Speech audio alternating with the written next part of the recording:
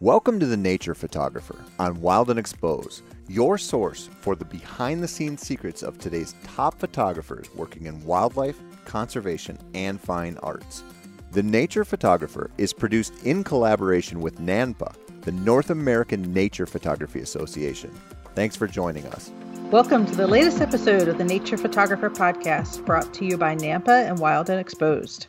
Today we welcome Jennifer Lee Warner. Jennifer is the committee chair for NANPA's Ethics Committee, so we will delve into what that means, what they do, and NANPA's ethical field practices. But first, let's do a little catch up with everybody. I think everybody's been pretty busy. So, Jennifer, tell us a little bit about what you've either been out photographing or what you enjoy photographing. I know you're in California, so things are always up and down on what you can access these days. So I've been spending a lot of time close to home, like everybody else around here, but I've been documenting marine mammals in La Jolla Cove, specifically trying to target wildlife harassment and working with some organizations to come up with solutions to mitigate wildlife harassment, particularly in that area because it is one of the only inland rookeries for both harbor seals and sea lions. So there is direct access to baby, like newborn seals and sea lions. So I've been spending a lot of time documenting both the animals themselves and people harassing, people working to end harassment, and spending a lot of time underwater. This past year, I've been diving underwater to capture what the sea life looks like from all angles. Oh, fun. Yeah, I got all kinds of questions just out of that intro right there. So when you're underwater, what does that mean? Are you just snorkeling and that sort of thing, free diving, or are you out there completely under? Yeah, I'm in snorkeling. What I'm attempting to get is, so the sea lions, they are resting there along the shore. So they will be swimming in just a few feet of water at times.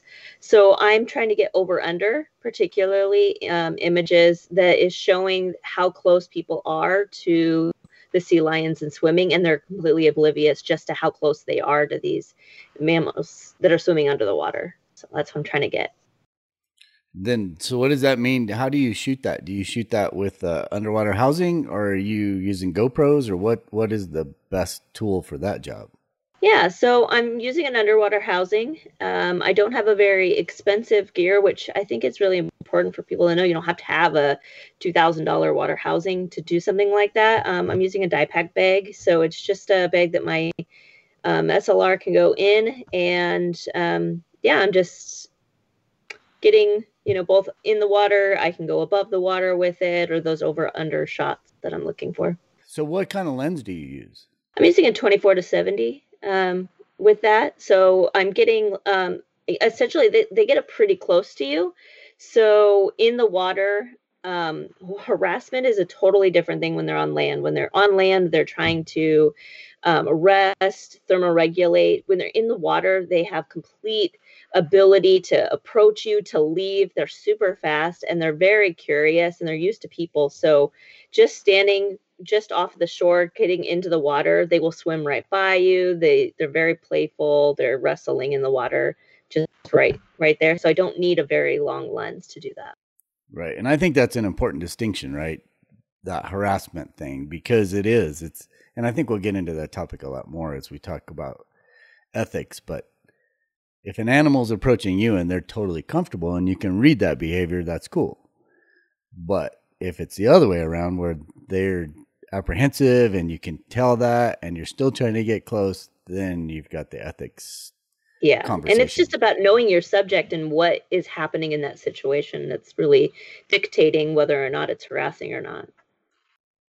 So do you find with the pandemic that there's a lot more activity with people being outside in SoCal? Just when the pandemic first started, they actually closed all the beaches in California, or at least in Southern California. So it was like the much needed break that all these marine mammals were looking for. It was like what we'd ideally like to see is people having roped off areas. So you could still go, but you couldn't access the beach. You couldn't get down to where the animals were. There was police tape.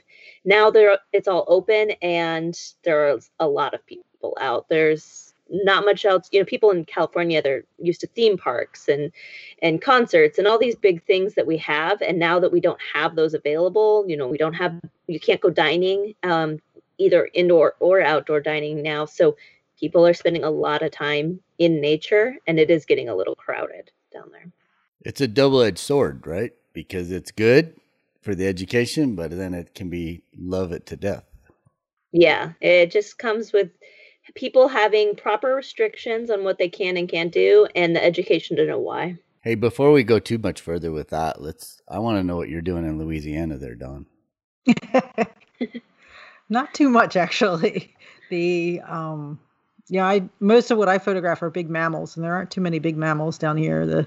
You see alligators every once in a while, but it's a little chilly for them right now, so you don't see them this time of year. And deer are really hard down here.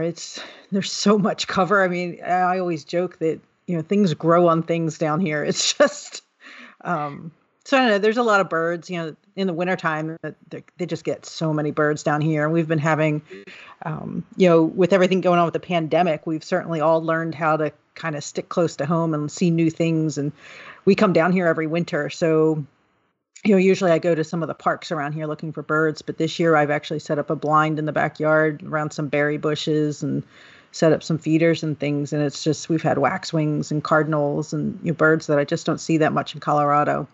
So that's been kind of fun. That's awesome. So do you get out every day? I still miss the big mammals, but this is the best time to miss the big mammals, right? I mean, the winter is it's cool, but you get this far into winter and it's not as cool. I always like the snowy scenes, elk and moose out in snowy scenes before they drop their antlers. But the birds are definitely fun down here. You get out on the beach. I've done that a couple of times. I stopped in Texas on the drive down here and stopped at a couple of places there and found a white, I think it's called a white morph reddish egret. That was a lot of fun. Spent a morning with him. White morph reddish what? Reddish egret. Is that the actual name, or is it just a morphing stage of that bird? No, I think it's actually a color that some of them just have. It's certainly not as common. So they still have the pink on the beak, but the rest of their feathers are all white. So you get that out on and I take my skimmer pod out and crawling around in the sand and water, and kind of some of the same things that Jennifer's doing out on the beach, to really kind of get those low angle photos. And then while you're doing that, and then you get a lot of the other, the sandpipers might start coming up, and there were some great egrets out there and great blue herons. And so other birds start getting a little bit more comfortable with you. And I'm fascinated by the pelicans down here. I love photographing the brown pelicans. Actually, La Jolla is another good spot for photographing them, but down here, it's been a chilly year this year. So it's been kind of interesting to go out and, catch them kind of early in the morning with some fog around them.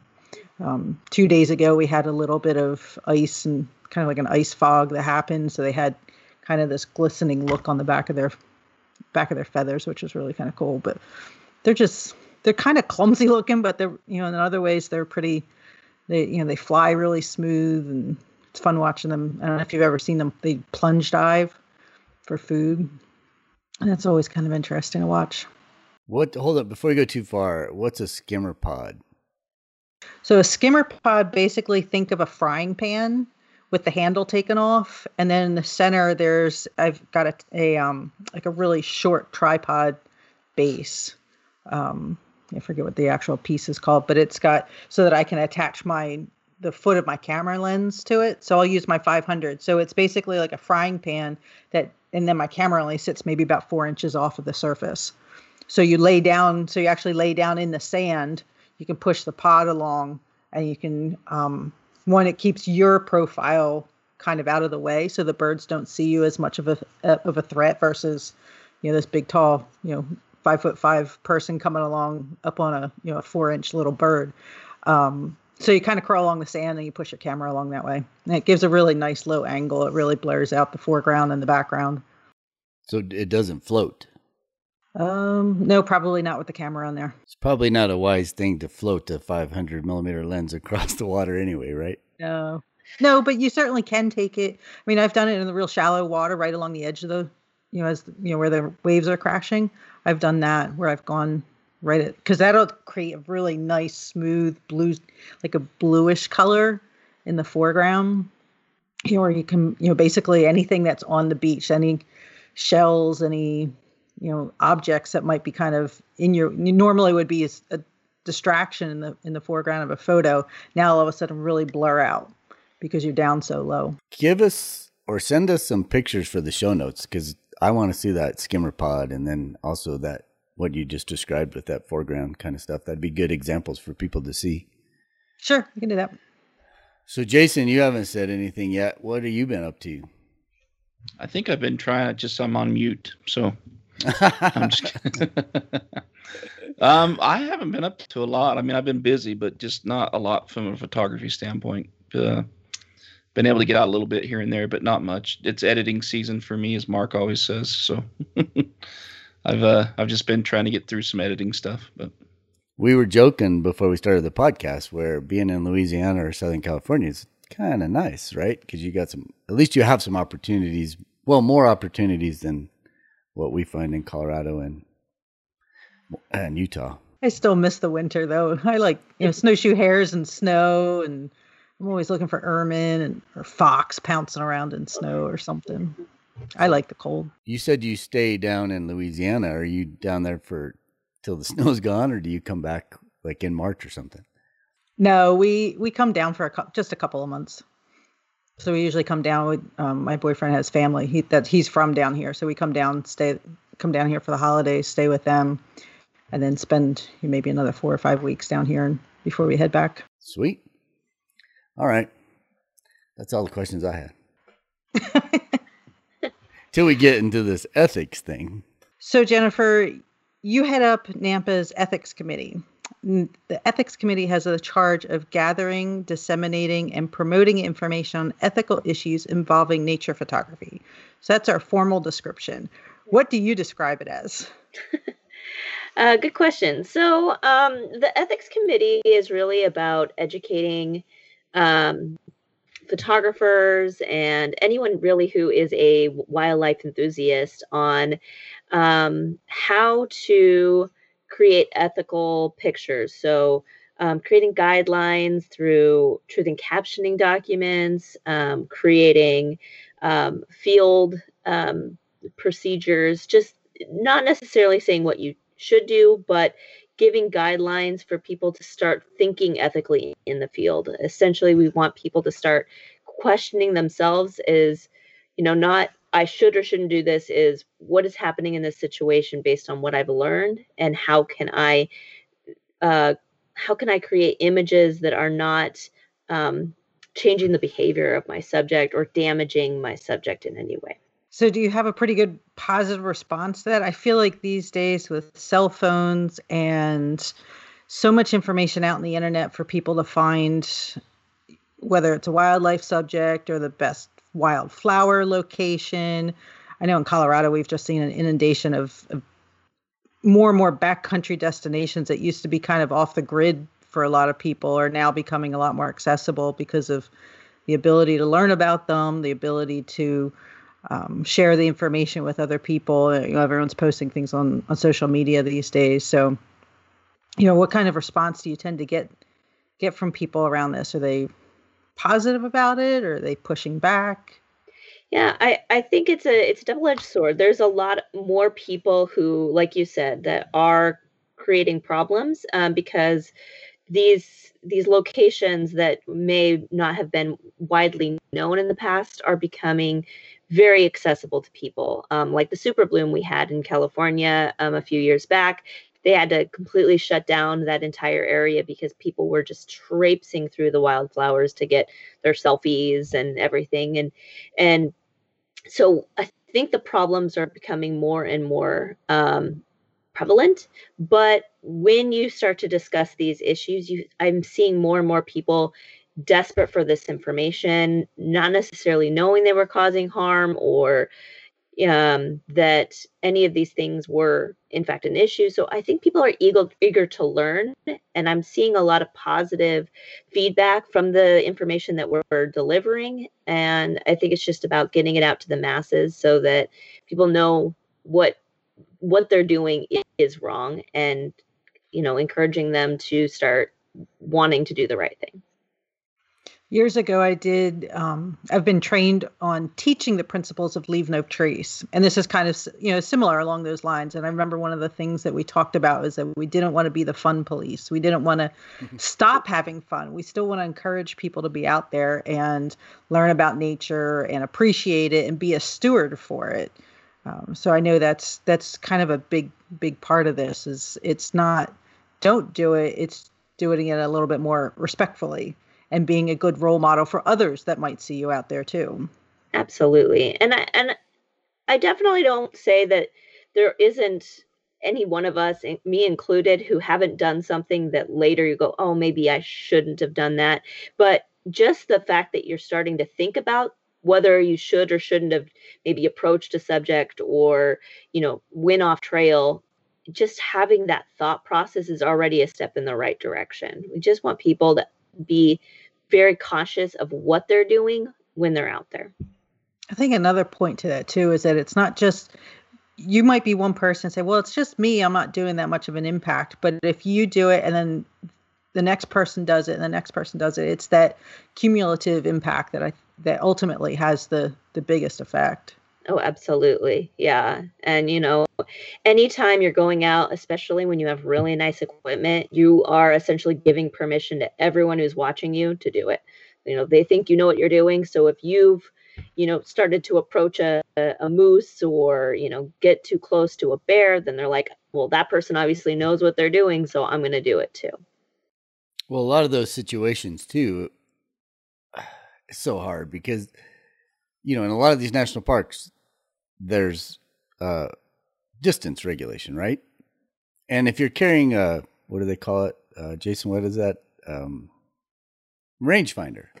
If you're carrying a rangefinder, you can be dead on and okay, well, it's 50 yards to a whatever of deer.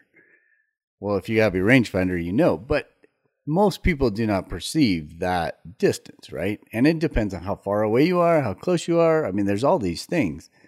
So I think it's if you're down there and you're totally 100% legal, I think it goes back to exactly what you just said. What is the perception? Whether you're legal or not, is this image that you're going to get worth that perception of, oh, hey, it's okay to do this? And the other thing that I caution people too is even if you are following a regulation, let's say it's a moose and you're staying 25 yards away from a moose in Grand Teton National Park, but that moose is in rut, he may not have the same behavior than maybe when it's not rut season. And I've seen, a group of photographers standing out in a field with a moose, and they are standing just about that legal distance, and they were charged because he's trying to, woo his female, and she's not liking all those people that are standing 25 yards away. So you have to know what you're doing and understand the situation. Even if you are following the guidelines, you need to make sure you understand your subject no matter what you're photographing. I think too, the perception's a big part of that. It's, sometimes, you have people out there with everything from a cell phone to maybe a 600 or an 800 millimeter lens that can really get in a little bit closer. It's the perception of somebody might see that photo later and say, oh, well, I want that same photo, but all I have is a cell phone. And I'm reminding them that it takes a little bit more than a cell phone to get that frame filling shot. Absolutely. And I know that's something that, within NAMPA, we talk about that, about, truth in captioning and being honest and reminding people about how a photo was actually obtained while you were out in the field. Yeah. And I think you make a good point when someone says, well, I have to break these guidelines because this is all I have. You don't have to get that picture. That's a privilege to get that picture. And, those people who are capturing those images are working really hard. They're going above and beyond to be ethical. Just because you can't, get the permission to enter an area or have the right gear, then take a different picture. get a wider angle shot that's further away, that's getting the landscape. Take something that is within the range of ethics. It's something I always teach. When I take people out for workshops, I do workshops in Rocky Mountain National Park, and I tell people that all the time. If all they have is a wide angle lens and they want to get the elk, it's like, can we get closer? And I'm like, no, you really don't want to get closer. I was like, how about we take a step back and actually look at the scenery? Now you have a focal point with that elk in this majestic scene with all these mountain peaks, and in that photo in the long run is probably going to be a little bit more of a wall hanger than the full frame face portrait. Absolutely. Yeah, it's interesting. You guys just made me think of one of the things and I think it's actually in the rules in the national parks guidelines for most, treating animals property, whatever, keeping your distance, all that stuff, right? So you have the guidelines of the 25 yards or the 100 yards for bears and wolves and things like that. But the other key factor there is if you're modifying the animal's behavior, then you're also not within the guidelines. So you could be 25 yards away, and if you're modifying that animal's behavior, then you're too close. So there's I think that other little caveat there is something for all of us to keep in mind. If we're modifying their behavior in any way, then we are interfering with what they're doing, and that's a problem. And that's so subjective, right? Because if you don't know the animal history or you don't know the biology, you don't even know if you're modifying the behavior. So to your point, Don, I think it's really important. If you are just dead set on getting a particular image in a particular place, you might be way better off going with a guide because they do know that behavior and they can tell you, oh, we're totally cool. I do that with bears. I shoot bears all the time, but I still 90% of the time I'll go with a guide just because I know that those guides know those bears. They know the behavior. They'll know good bears from bad bears. It just makes it so much easier. And I think I can identify that behavior most of the time, but I just still feel like it's, you always got to put the animal first. And if you do that, and however you're going to do that, whether it's hiring a guide or knowing that situation or spending tons of time before you ever try to get a picture, it all works. You just got to figure out what works for you and be patient. Yeah, patience is definitely a big part of it, but it's also remembering, and not just with wildlife, but with any living thing out there, whether it's a flower or a tree or, allow it to have the ability to get to the next generation. If it's wildflowers in Southern California, you stepping on them to get a better shot with your cell phone is then preventing that patch maybe from seeding and regrowing the next year, which now you can't, it has an impact. And I think that's all it is. Like I said earlier, it's not so much being the fun police. It's not saying don't do it, but just think about what you're doing and think about the impact that you're creating on that area or with that animal, and what future changes it might be creating. One of the things that always comes up for me every spring or late spring, early summer is when the new baby fawns are out, and their defense mechanism is just to lay low and just, not move. Right. So a lot of people say, oh, this is a perfect opportunity because I can march right up there and that animal's not going to move and I can get this sweet shot. But what they don't realize, and what I think it's just education, you're creating a scent trail right to that spot. So whether a coyote comes along or a mountain lion or whatever and doesn't even know that fawn is there, but all of a sudden they get this different scent and they're like, I'm going to follow this little scent trail of whatever you left on your shoes.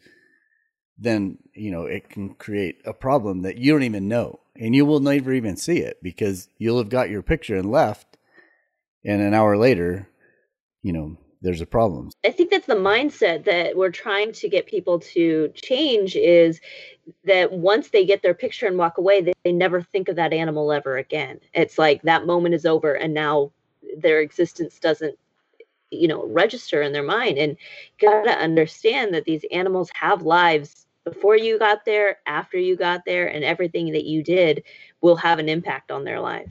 I think what you talked about early on when we first started the podcast, you said wildlife harassment. When I hear wildlife harassment, I'm like, so it's such a negative, right? So it's good because you've got to kind of get the point across. but it's more like wildlife education, because essentially that's what's going to fix the problem. And it's just super important to put that. And we're a huge amount of responsibility on our part to provide that education. So it kind of leads into your truth in captioning, but it also is, the images we take will hopefully educate beyond, like, what are you doing when you're taking these pictures to protect the sea life that you're protecting? At what point do you turn that into education, or how do you turn that into education? With educating people, it comes from a variety of resources. It's anytime I'm posting on social media, it's giving some context to what we're looking at and why we're seeing what we're seeing. It's, working with legislators and understanding why we are closing down beaches. That area has been a hotspot for controversy for many, many years because they want to close down beaches in order to have sea lion or seal pupping season, because they get flushed into the water when people are trying to approach them for pictures.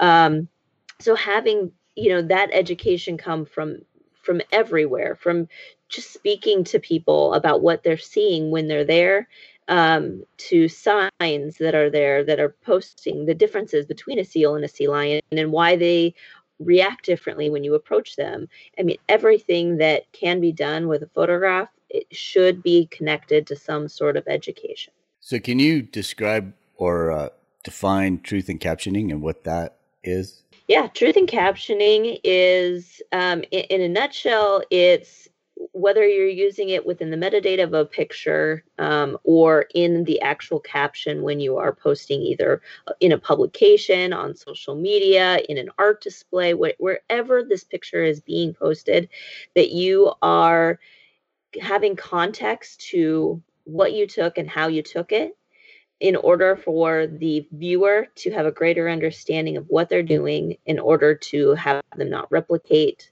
it without understanding. We break it down into essentially two parts. It's how you took it and what you did with it afterwards. So whether or not this is a image that was taken in the wild or whether it was taken in captivity, making sure that you are describing that's essentially very important, as well as, did you manipulate it after the fact? Did you take out, multiple animals? Did you add animals? Did you change the scene in any way? And having that information is going to educate somebody from trying to replicate it without knowing what you were doing when you took the picture. And that totally speaks to this whole internet world or social media world where it's like, I want to get that shot. I saw this shot on Instagram or I saw this shot on Facebook and I want to get that shot. If it's captioned properly, the person might be able to just determine right there, yeah, well, I'm probably not going to get that shot because I don't have an 800 millimeter lens, or I don't have, whatever the situation was, or it was modified in post-production to look way better than it actually was when it actually was taken. And when photographers are going out into closed locations with special permission and they have a guide, or they're going with a biologist and they're using camera traps or any of these special tools that are giving them access the average person doesn't have, but they don't explain that, then when people are trying to replicate those pictures, which inevitably someone's going to do, they don't have that information and they are doing harm, or they're accessing areas that they shouldn't without the understanding that those pictures were taken under special circumstances. Yeah, again, it goes back to that perception thing. You really have to think about moving forward. What are people seeing? Are they? And unfortunately, I don't know if people always read everything too, but you have to make the effort. You have to try to, at least be upfront with how that was captured as a photograph, and then, like you said, what was done with it afterwards. Was it cropped in half percent, a 50% crop on that image, so it makes it look like it's frame filling, or there's so many different ways that perception can be there, and it's just a matter of being honest about it. Well, your whole thing in the beginning too, that perception of wildlife harassment is one thing on the beach and it's a completely different thing in the water, right? And you've got to just describe that, because my thought when you started describing that right in the very beginning, it's like, well, how can you be shooting with the 24-70 in the water? Because that means you're going to have to be pretty close. But if you use a 24-70 on the beach, that's harassment. If you're using it in the water, that's not necessarily harassment, because these animals are kind of curious and they are going to approach you, but you're not modifying their behavior. It was their choice to approach you, right?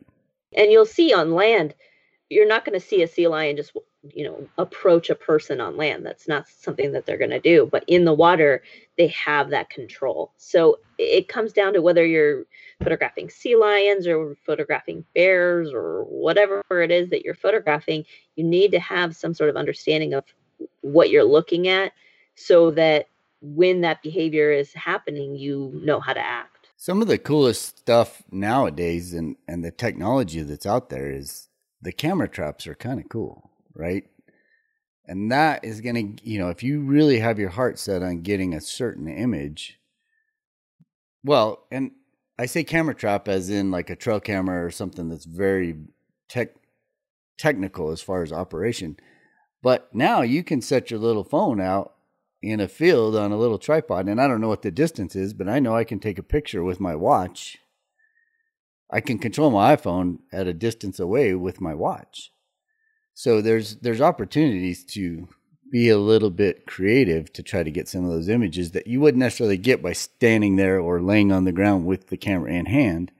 You can sometimes remove yourself, and then that's a lot less obtrusive to the whole situation. Yeah, there's a lot of opportunity with this advancing technology. And as long as the person who's putting out the camera traps also understands the subject that they're trying to capture, they're not using intense flash, they're not putting it in areas that may be attracting predators. If you're putting a camera trap near a nest and its flash is going off, you might be luring other things to it. So still having an understanding of what you're doing, but removing yourself and being able to set up a camera without you having to be there, it's a whole game changer with capturing images of, mountain lions or, these elusive small cats in India. I've seen, these pictures that are being made that you would never be able to get just standing there with your camera.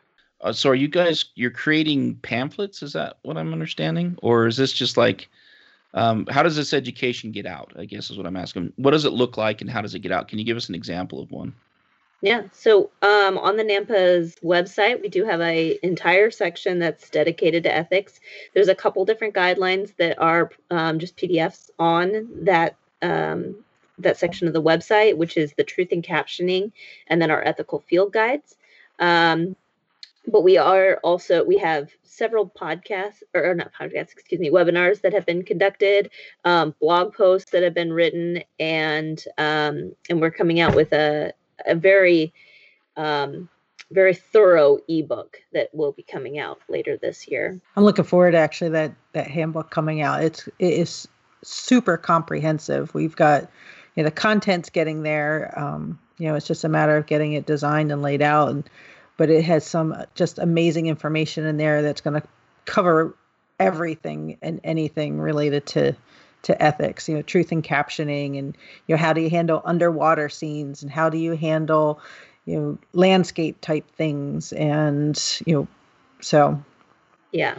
Does it get into like specific wildlife situations? Different critters, like elk specifically, or, ungulates, for example, small game. I'm just curious, how does that look?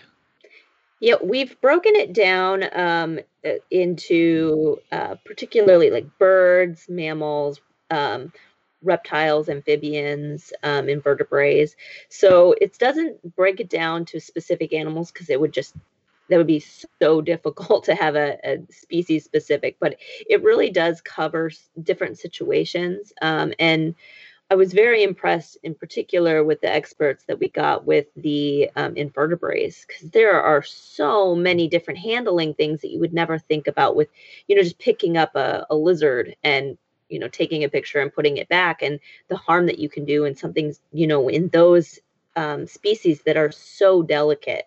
And it does get into details like that. But we also cover not just species, but situations, like Don said, with landscapes and, making sure that we are not harming specific locations as well. So there's a lot of information in this book. It's very comprehensive. And we, being NAMPA, since Jennifer and I are both involved with, all four of us are involved with NAMPA, but Jennifer and I are both involved with getting this out into the hands of people. But we're excited because it's going to be free. It's not going to be something that we want to charge. We want to get it out into as many hands as possible. So the plan is to, look at different organizations that we can provide it to, and different, associations and community organizations, and, pretty much anybody that's interested in getting this out into their community so that we can really get the word spread about it. Because there really isn't anything today that exists that's this comprehensive. There's bits and pieces in different locations, but we wanted to make this a really, really in-depth look at how to handle almost any situation, other than getting to the level of, like you said, with specific animals. But from a level of, how do you handle a landscape? How do you handle, desert surfaces? There's a crust layer, and I'm drawing a blank on the name. Cryptogamic soil. Yes. That it takes a long time for that to come back. Or tundra. Tundra is very susceptible to heavy foot traffic. And so it's definitely something we're looking forward to putting out. It's been, as Jennifer said earlier, it's been several years in the making, and we're finally at a point that we can say it is coming. It is a true living thing. Yeah. And there's been a lot of people who have put a lot of work into it. We've made sure that we are tapping into as much expertise as possible. We wanted to use people who have the best knowledge of these subjects, so that the information was as accurate as possible. Does it have I'm just thinking here while you guys are talking, and I don't use too many ebooks, but I'm assuming it would be something that I could just download on my phone and just have on my phone, right? So if it's something like that, then if it's an ebook too, you could have links in there. It'd be super cool if it had a link to like regulations in Yellowstone National Park, just to those immediate species like bison and elk and moose and bears, and just knowing the distances, or just knowing the fact that you can't stop a car, within, I don't even know if that's a rule or not in Yellowstone. I don't shoot there, but just stopping a car 25 yards away from a bear is not that good. But if there was, I'm sure the Park Service has some sort of page on their website with regulations. So one of the things that we really wanted to do, and I'm really proud of how this book has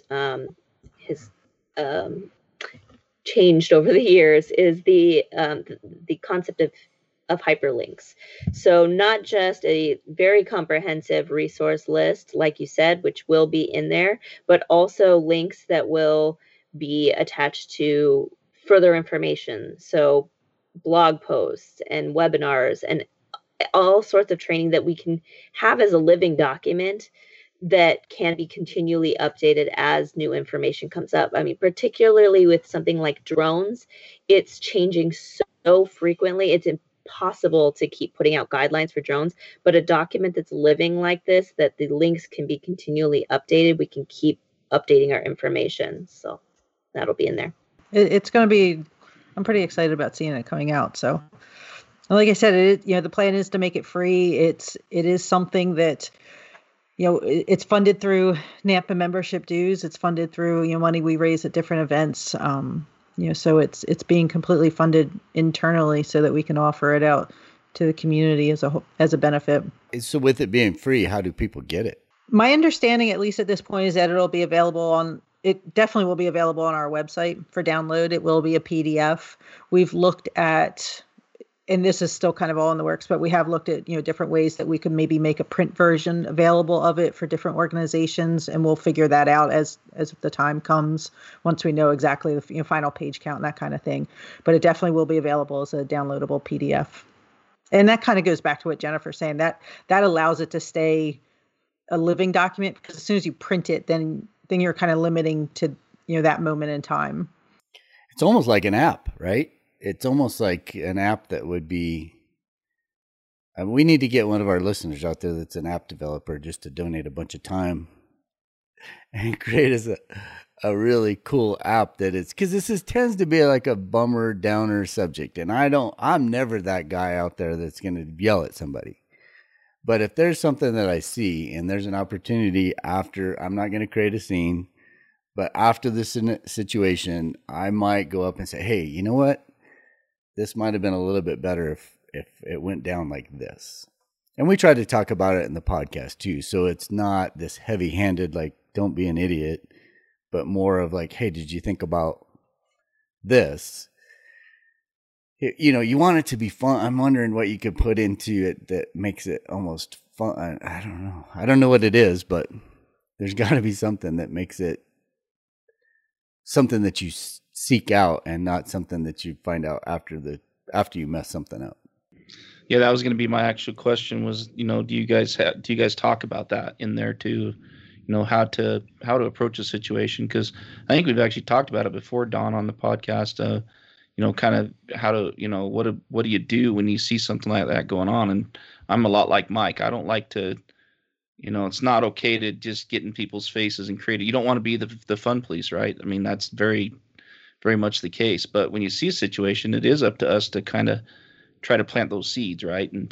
So there's got to be a way to do that without creating anxiety and anger and all the other good stuff that goes along with this subject. So yeah. Well, you know, being a role model is definitely one way, you know, by doing it the right way. And then other people, Jennifer mentioned it earlier too, that, you know, others then observe what you're doing. So it's kind of that, you know, indirect kind of passive way of saying something to people, but you're kind of holding back.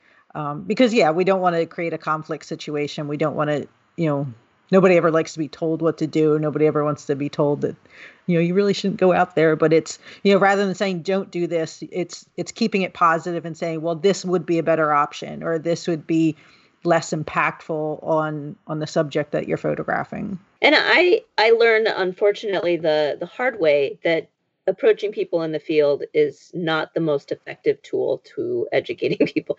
People are very defensive. Most of the time that situation is not going to end well, but there are, like Don said, being a role model.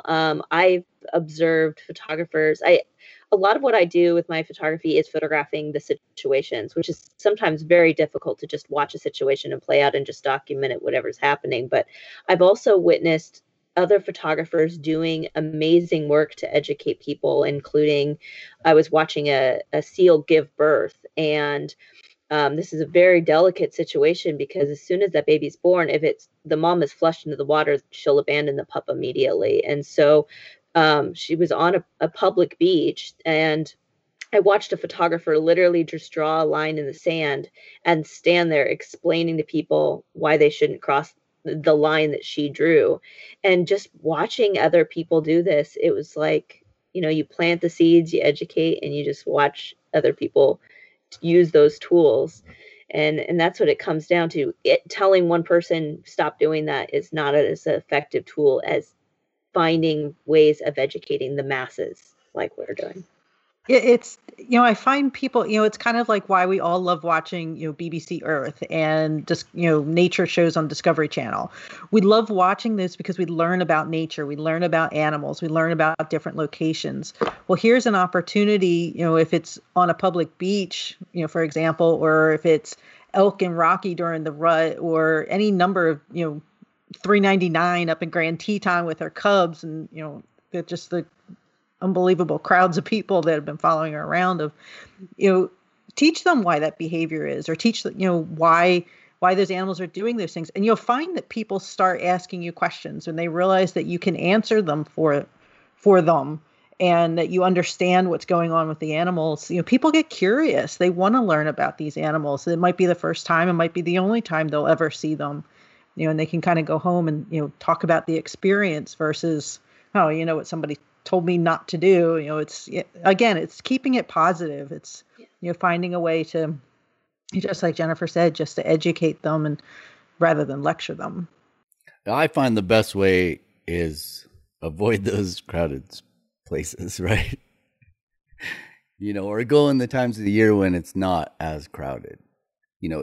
And that does a couple of things. It gets you pictures that not everybody else has, but it also, the crowds aren't there, so you don't have to worry about. There's always crowds in the very popular places, but that perception thing is so huge.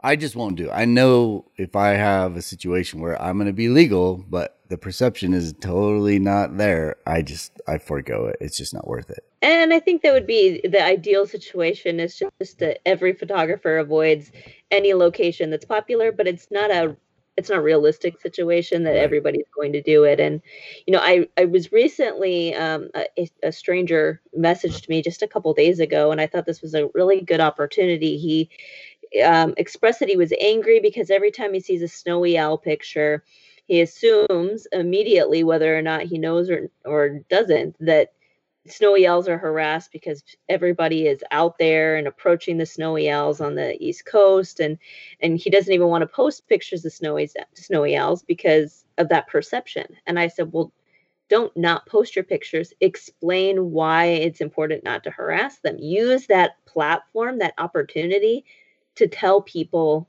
about it instead of taking pictures and never sharing them. Use it as a way to educate people. And that's what I encourage.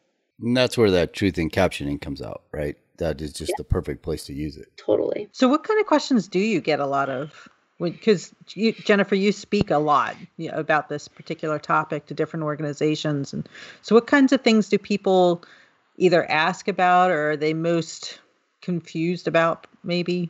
Even photographers who've been doing it a long time and they're very ethically minded, I almost get a lot of more questions from them saying, this situation happened and I wasn't sure what to do. Did I do the right thing? Which, who am I to say yes or no? But just the fact that you're asking already is telling me that you're having that animal's best interest in mind. But I get questions anywhere from, for example, I had a person recently say, well, I was wanting to set up a camera trap under a bird feeder. So I'm getting other animals coming to the seed that's being dropped under the bird feeder. That's not considered baiting, is it? And I'm unfortunately, in my opinion, and ethics is a gray area. There is no black and white, in my opinion. Yeah, you put bird feed there, it fell to the ground, you technically baited those animals. So not saying that you harmed them and not saying that you shouldn't take a picture like that, but understanding where that line is drawn. If you're taking pictures of bugs that are eating carnage and you're finding dead animals and putting it out and then documenting the bugs eating that, you still baited. So those are the questions I'm getting, particularly from people trying to be very careful on how they are describing what they're doing. And a lot of it's truth in captioning, and how do you caption something that like that, and is it ethical to photograph an animal that you essentially altered that behavior to begin with. So those are a lot of what I'm getting. It becomes a very deep subject. It can be, yes. It does. And, and like I said, there is no black and white answer. What is ethical to me, and it may not be ethical to Thon, and, vice versa. And, people are very passionate about this subject as well. And, a lot of people have their very strong opinions, and not everybody agrees. And, you can't just say this is right and this is wrong. There really isn't that fine line. It's just lots of shades of gray. And as long as you are putting that subject's best interest in mind and really doing your education to make sure that you are doing what's best for that subject, and, that's all we can ask, really. I hear that a lot, that people say, well, everybody's going to think they're ethical, that the way they're doing it is ethical. So I think what we're trying to do is just try to come up with some, a basic set of standards and guidelines. And ultimately it's just keeping in mind being a role model. Think of how your actions are impacting what you're photographing, and think about how others are seeing what you're doing, and would you be comfortable with either seeing somebody else do it that way or knowing that somebody saw you do it that way, and then they might replicate that behavior. The other thing too to think about is, let's just say elk. Photographing an elk in some of the Canadian Rockies and then photographing an elk in the Colorado Rockies, they're two different elk. Where it might be ethically okay at one spot because the animals are more habituated. Just don't have this blanket kind of thought on a species because they might be totally different somewhere else. I see that with moose a lot where, you have a situation that is totally fine in one area and you go to another area and you don't even want to. Yeah. Well, and also understanding that all animals are individuals and they have their own histories and their own experiences and they will react differently too. Don mentioned Grizzly 399 and Grand Teton. She is a bear that's extremely tolerable of people, and that is how she has managed to survive. But recently, her daughter 610, she's been charging people. So those are two bears that are actually related who have had very similar lives, and you don't act the same way around those two bears, but you need to know the difference and understand that they are individuals and they are going to react differently. And it comes down to respect too. We're that's 399's home, that's 610's home, and we're just kind of, not to sound kind of cliche, but we're just visitors in their territory. It's, we have to remember that these animals are trying to survive out there, and they are, it broke my heart in some of the photos I saw of 399 with the crowds of people. And she's just trying. She had 4 cubs, and that's a lot of cubs for anybody. And she's an older mom, and she did a great job. She got them through the whole year, and they went off to den for the winter. But to see all those people and her behavior showed it. I mean, she wound up in different areas that she really hadn't gone before, and I think part of that was an assumption. I'm just making an assumption. I'm not a biologist and don't know for sure, but it seemed like it was, maybe a little bit of pushing and, all right, let me see if I can find some places where there aren't so many people around. So, again, it's just thinking about those impacts. Yeah. Well, even a matter when I did go out and document her, and, I was seeing what essentially people were doing is they're parking on the side of the road and waiting for somebody to spot her. And then they would just, pounce. Everybody hound her, wait till somebody spots her. And on the last day I was there, she popped up, like everybody is waiting where they're expecting her to pop out. And she popped out right behind her and just walked past everybody. Nobody saw her. Luckily, I was on my way to leave, and I happened to see her, and I didn't tell anyone I saw her because I'm like, she went around everyone on purpose because she wants to avoid that. So when I saw her, they had relatively small cubs, and she crossed the river, which, talking to some veterans, are like, she would never cross the river. I'm like, well, she did, and she probably did it to avoid all these people who are standing there waiting for her to come out. So, like you said, it was very evident that she was altering her behavior, and they do, they are trying to just survive and care for their young as best they can. And anytime that we're interfering with that is where that ethics conversation starts coming up. Yeah, absolutely. And there's so many situations like that. So, and each one's a little bit different, and you have to, just like you said, you have to think of every bear's going to be different. So, some are not going to be as tolerable as others. And yeah. I've just been thinking as you were talking, I really like the approach you guys are taking on this, because I do see a lot of folks out there that are, I don't know if the right word's preachy about it, but they're very adamant that there's a right and a wrong way. And it's definitely their opinion, right? And they push that really hard, and I think that pushes people away and turns people off. And that doesn't educate, and I it might be an opportunity for those folks to really think hard about their approach and the way they look at things and view things and share the information. Doing it in the way you guys are talking about is absolutely way more effective, I think. And it gives people, everybody's in their own journey. Everybody's going to get to a different level of ethical behavior based on their experiences and time and education and all those things, right? So I think that's a big piece of what you guys just said, and I think that's a vital part of the way you guys are doing it. And I think when you talk about 399, put yourself in the position of being a park ranger that has to manage that. And when you have a park ranger that has to march in and just squash everybody's fun, I mean, and people get so mad at those rangers for just like being told to move on or whatever. It breaks your heart because you want to get that shot, right? But just know that their ultimate goal is to make sure that these animals keep surviving out there, and they're not in those wrong situations or get put in, feel like their back's against the wall and they just have to do something like charge somebody or just scamper off. Just cut them some slack.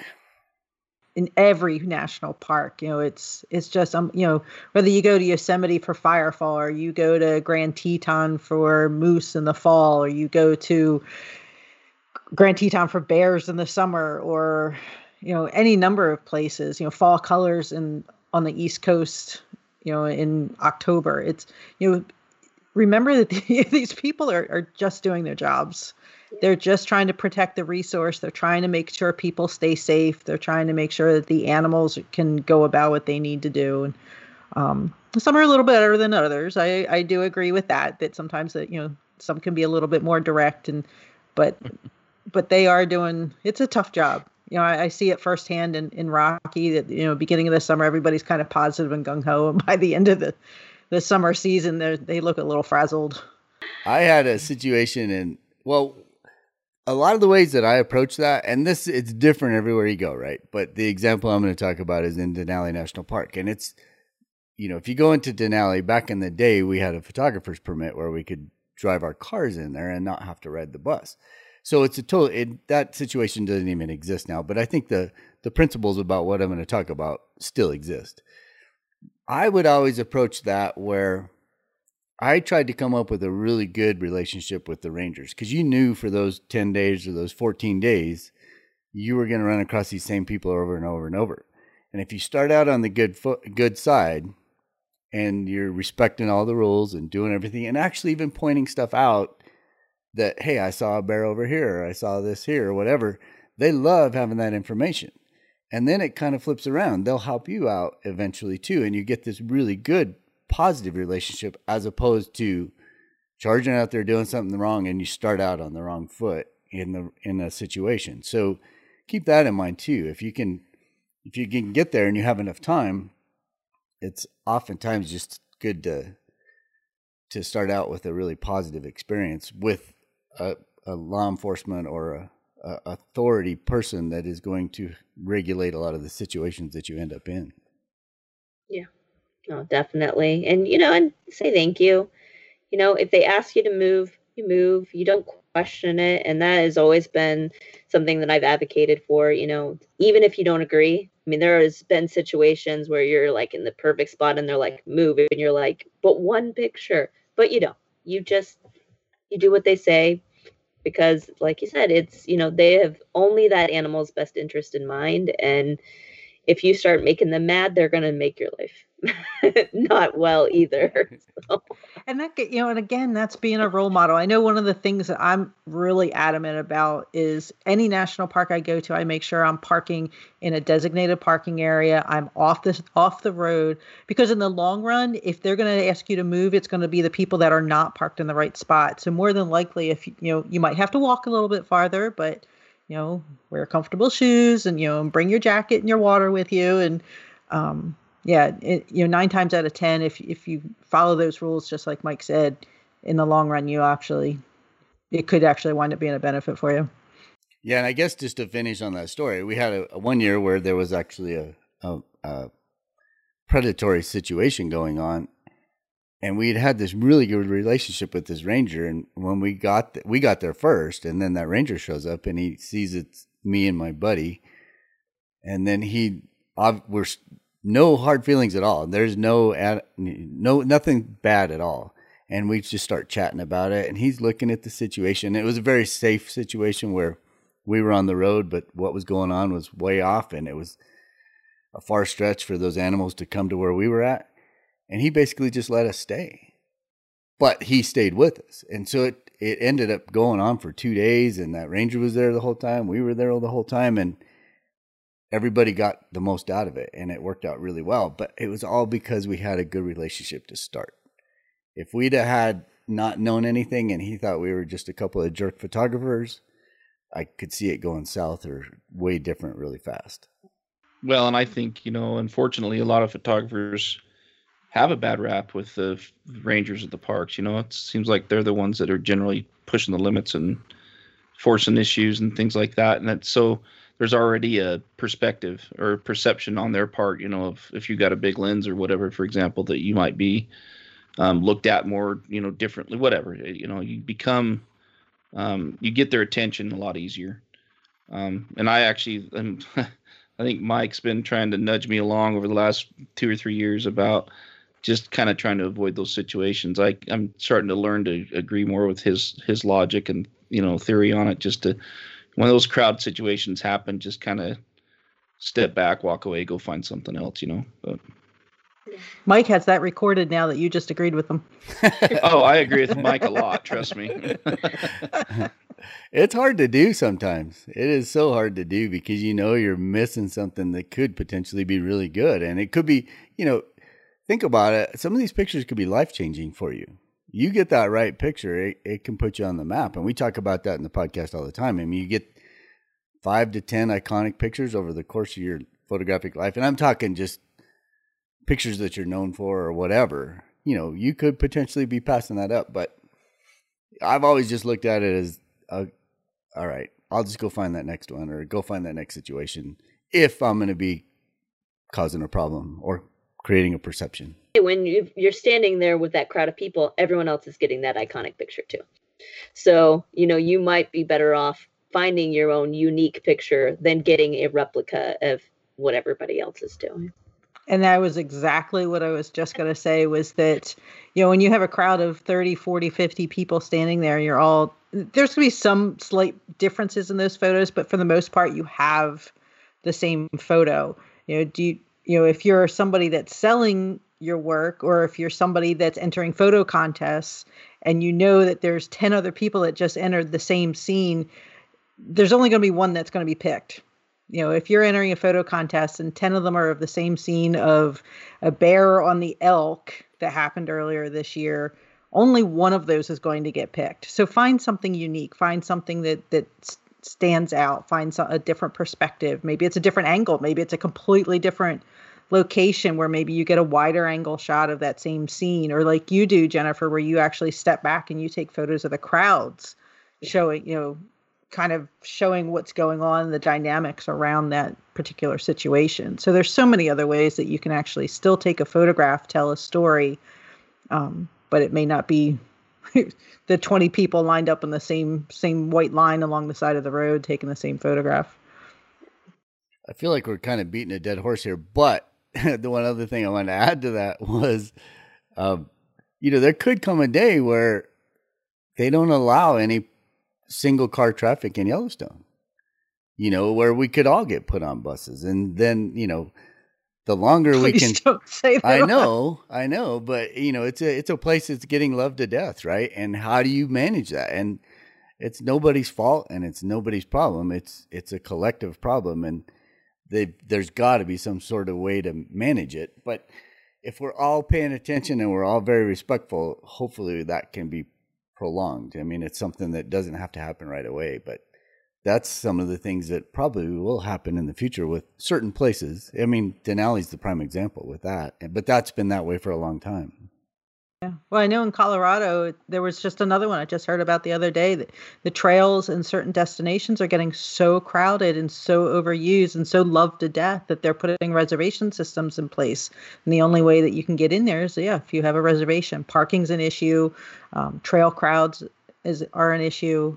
But I just read something the other day that down in the San Juan's a popular lake down there that isn't even an easy hike. I mean, it's like a 8 or 9 mile round trip hike into the alpine tundra is getting loved to death. I mean, it's just kind of crazy to think that, what once was a backcountry remote area has now become so crowded that they have to put a reservation system in there. Yeah. But that is happening more and more. Yeah. Yeah, I was actually just reading the regulations around firefall you mentioned earlier in Yosemite, and that's not something you can just go make a day trip out of it and take some pictures because people there were some pictures on the website just explaining that it got so crowded. There was like 2,000 people showing up that they were standing in the riverbed and just eroding everything. And now you can't really just do that anymore. You have to, I don't know if you have to make a reservation, but you certainly have to. It's a reservation. I think the Reservation. reservation there isn't so much for seeing firefall, but it's for the road access. Can one of you guys explain what firefall is? I know what it is, but I think it's there's going to be a lot of people that are like, "Whoa, okay, what's this all about?" Yeah, I'll let you do it, Don. So each February in Yosemite National Park in California, on Horsetail Falls, which is runs off of El Capitan, that if you get the right conditions for about 2 weeks in February, you need a clear sunset so that you have the sunlight hitting it would be the western facing side of El Capitan, enough water on Horsetail Falls. And when that happens, when the water comes down and the sunlight hits it, it bounces off the rock and it actually reflects back into the water and creates like this. It almost looks like liquid gold falling down the rock. And it's an absolutely amazing scene. I have been there. I'm sure, Jennifer, you living in California, you haven't. I've never photographed it. I've seen it not during firefall, but it took me 4 or 5 years before all the conditions were just right. And I don't think the conditions have really been that good since the last time I was there, but it was crowded. It was, traffic was horrendous. I think there were people sitting out at 8:00 in the morning, pitched with a chair, holding their spot so they could get just the right photograph. And it just got so crowded. There was a lot of promotion around it. There was a lot of talk on media, and it's an amazing event. It's absolutely stunning. It's gorgeous. Like I said, it only happens for about 10 to 14 days. So it's not a very long event. It doesn't happen every year. But as a result, it kind of became this phenomenon that people had to see. And, it kind of became a checklist type thing. And I don't know if, that was kind of unfortunate. I saw that when I was there, and I think it got worse that, people are like, oh, I got to see it. And then they moved on. And rather than kind of taking in what they were experiencing, it's, really truly appreciating it. But yeah, it became this thing of, I've got to get that photograph. And I've heard, there's a reservation system for getting in access into that road at that time of the year. I think I had heard that the meadow now at the base is closed for that reason, because it was just getting trampled and just disrespected. I mean, ultimately, that's what it comes down to. It falls into that category, what you just said, Jennifer, too, right? So we've talked about $3.99. We've talked about the Super Bloom, and we've talked about Firefall. What are you going to get that 9 million people aren't getting? And is it worth that experience to do that, or just go find something that's completely different, that is unknown, that you can make your own?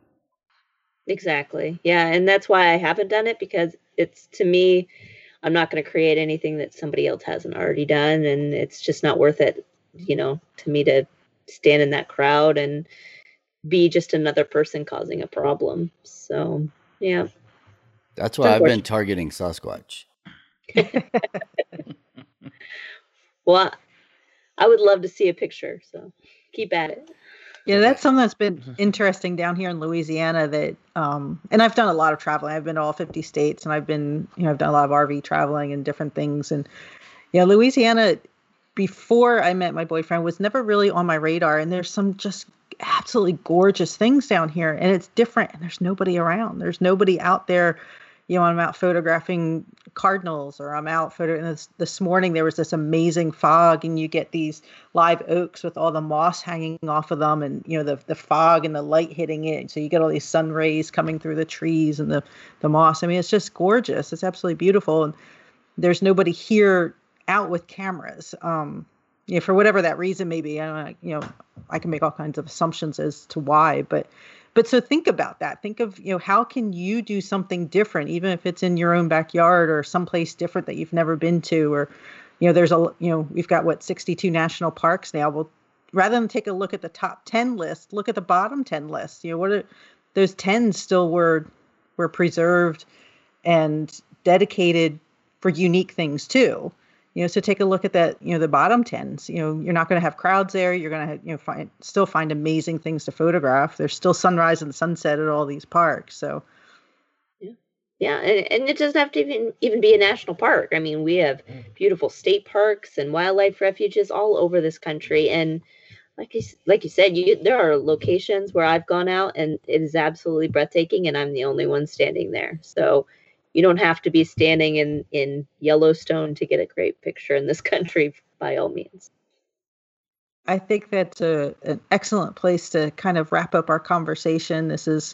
Ethics isn't necessarily a super fun topic. It can, as we've talked about today, it can be a topic that can be a little contentious in certain situations. And, so I appreciate everything that Jennifer and the Ethics Committee has been doing on all of the hard work of developing different guidelines for people in the handbook that we've got coming out. So I definitely appreciate all of that work, and just keep it up, keep everything, keep it all positive.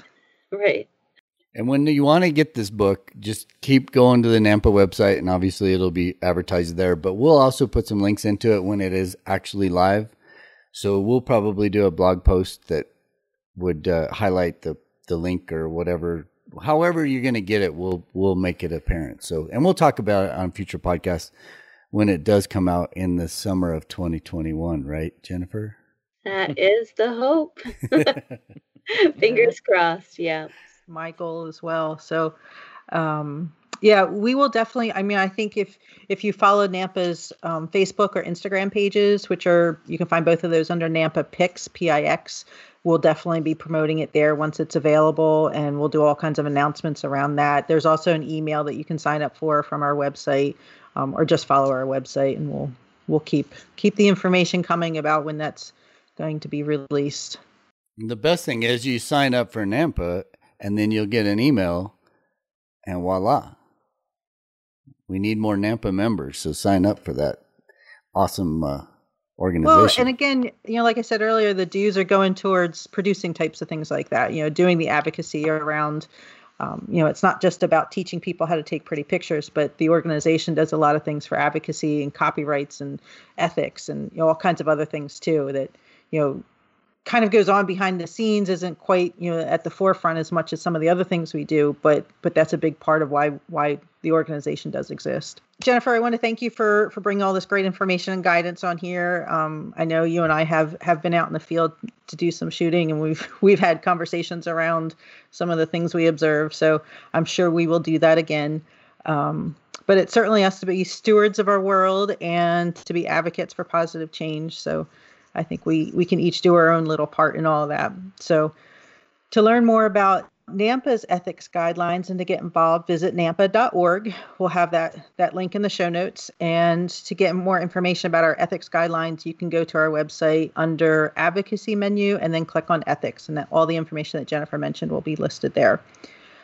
All the info that we've talked about today will be included as show notes. We'll get some information from Jennifer. She does a lot of speaking. So if it's something that you want to have her come out and speak to your organization about, she'd be happy to do that, I am sure.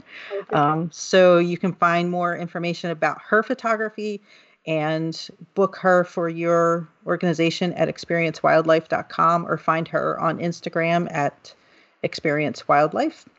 So I wanted to thank everybody for joining today and for listening and sticking through our difficult and hopefully positive conversation around ethics. Definitely be sure to subscribe to the Wild and Exposed podcast to get all the latest episodes of the Nature Photographer podcast and Wild and Exposed.